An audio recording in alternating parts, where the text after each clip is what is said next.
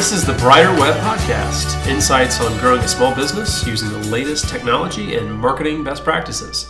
I'm Robert, and I'm here with Mickey, and so I wanted to dig in a little bit on SEO, Mickey. So why don't you start us off? What does that even stand for? So SEO, of course, is search engine optimization. It's the idea of trying to get your site to rank better in Google and Bing and others to some degree. And really, there's two different ways to approach it. There's organic SEO, where you generate great content and try to get your site to rank better organically, and then paid SEO, like Google Ads, that sort of thing. Today, we're going to focus on organic.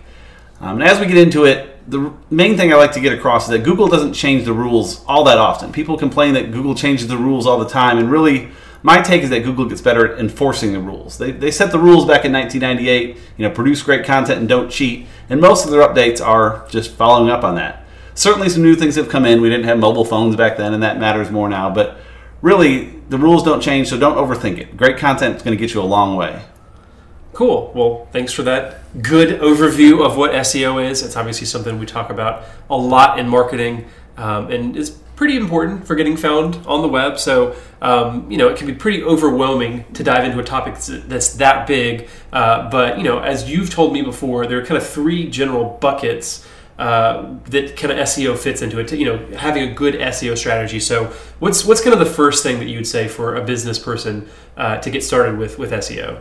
So I think the first big bucket is just the technical side of things. And this is becoming easier and easier in most cases. Tools like WordPress and Shopify and those handle a lot of that automatically for you. But there's some things you can do better. So the first one is speed. Faster site loads better. In terms of WordPress, I always say you should have a simple theme that is dumb and pretty. Have a theme that it looks great, of course. You want a good-looking site, but themes that are loaded with tons of features and stuff you don't use are going to slow you down and makes things tough. And using a good host is always going to help with speed as well, and security. If you get hacked, of course, that's not good.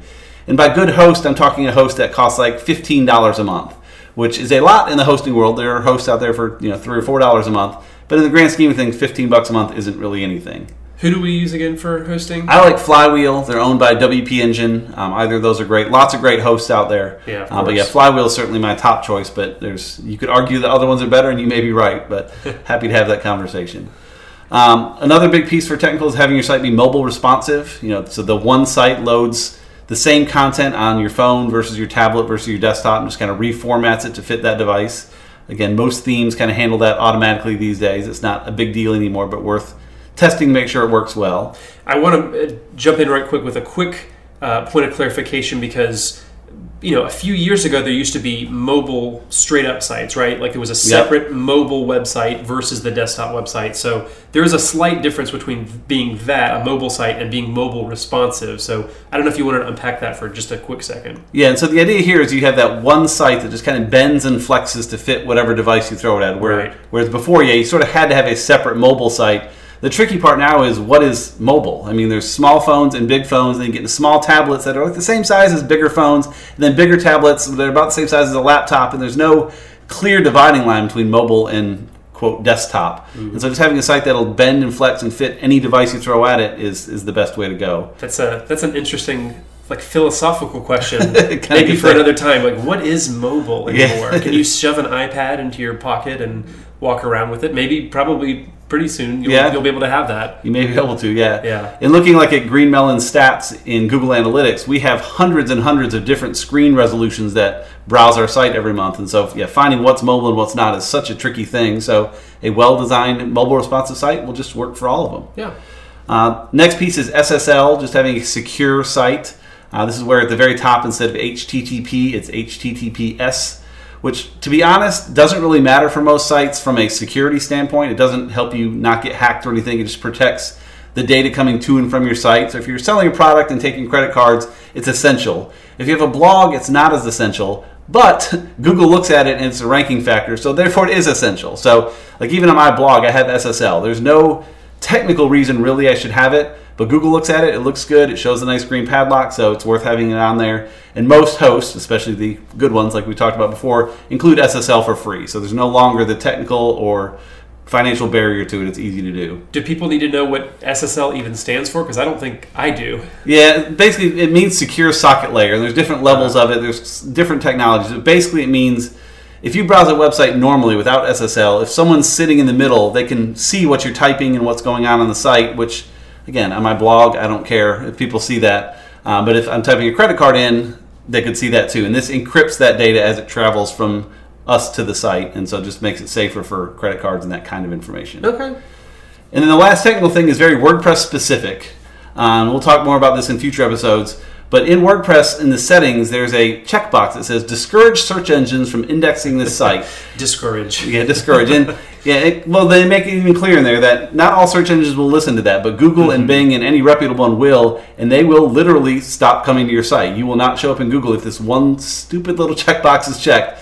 And so it's worth just checking on that checkbox to make sure it's not checked. Right. Yeah. I mean, it's essentially toggling on or off a little piece of code, right, that says, "Hey, don't bother listing us on your site, Google or Bing." Right. So yeah, I mean, in some cases that sounds like that might be something that some sites want to use, but for most of us, we want to get found. Correct. On search engines. That's the kind of point of this episode. Yeah, I'd say 99% of the time when that checkbox is checked, it was by mistake and someone didn't mean to. The reason it's there, because some people say, why even have that, is because if you're building a new site on a test domain, you don't want Google to see your new site and your old site at the same time because it's going to confuse them. So your testing sites should have that checked, and that's where the problem comes in. People have a testing site, they properly check that box to hide Google, and then they go live, and in the chaos of going live, they forget to uncheck it, and Google listens very well, and they just disappear until you uncheck that box, and then it takes weeks to recover. So just a little thing there. Okay. Well, that was a really good overview of all the technical stuff. Some of the technical of SEO. Yeah, there's a lot more that goes into it, but that's a good summation for anybody, especially the non-technical folks like me. You're a lot more technical than I am, so I focus a lot more on the content side of things. So I think that's the next kind of bucket that you're talking about, right? Is the on-site kind of content and how that impacts SEO. For sure, and that's the main thing. The technical stuff should just take care of itself most of the time. Look for some of those things we talked about, but don't overthink it. But content is really what Google's after. Google wants to surface the best content. And if you look at it from their perspective, when someone does a search, Google wants to give them a great result for it, because if they don't, people will stop using Google. And so really there's two angles to look at there. One is the keywords. Just making sure you're targeting the right keywords in your content. Avoid jargon, to the extent possible. If you have some fancy word for things that people don't search for, use the word that people search for and then teach them your fancy jargon later. Right. Use just common words that people might search for when looking for your thing. And then in terms of placement, really, if you just put it in the title of your page and title of your post, that is by far the most useful place to put that keyword. If you can title your pages and posts with those keywords in them, you're well on your way. Yeah, avoiding jargon is probably a good marketing best practice just in general. Yes, but that speaks to, I think, your point of, if you're making a good user experience, then Google and Bing and all those other search engines are going to reward you because they want to give people sites that give them a good experience. So it's kind of a circular thing in a way. So avoiding jargon and making sure that what your content is all about is very clear and upfront. Yep, for sure. And then in terms of the content itself, two other quick thoughts there. One is to use good headers on your page. And to your point again, this not only is good for Google and Bing and stuff, it's good for your users to have headers going down the page to break up the content, make it readable. But Google will look at what those headers are and see what's going on. And to a further extent, separate your content into separate pages to the extent where it makes sense. Google doesn't rank websites. They don't say this site's all about whatever. They rank specific pages based on what that page is about. If you do a search for most anything, Google's not going to give you a list of home pages. It's going to give you specific, deep pages on those sites that talk about that exact thing. So, for example, if you have 8 services that your company offers and you have a Our Services page that lists them all, you're not going to rank well for any of those services. You might rank well for the word Our Services, but you're competing against a lot of other companies there too. But if you have a separate page for each service, then when someone searches for that service, Google will say, hey, this one page talks about that exact thing you're looking for. Go check that out. Yeah. So more pages, generally speaking, is better if you can provide great content on each of those pages. Right, and be focused on a specific thing. Be focused on whatever that service is or whatever that blog post is about or something like that. The more focused and quality that you can be with that content on that page is gonna help you out. For sure. And to that point too, blog posts by and large are considered separate pages. People see pages and posts, and from our end we see them as different things, but from Google's perspective, they're both just separate pages. There's a page that's about one of your services, there's a page that's a blog post. It's just a page that could come up in a search result. So that's why blogs can be so good. It's a great way to get lots more content out there and many more separate pages for Google to perhaps show to people when they visit. Yeah, absolutely. So blogging is still relevant, which I'm sure is going to be another topic that we'll probably talk about again, because that's a whole nother thing to dive into. So, all right, so we've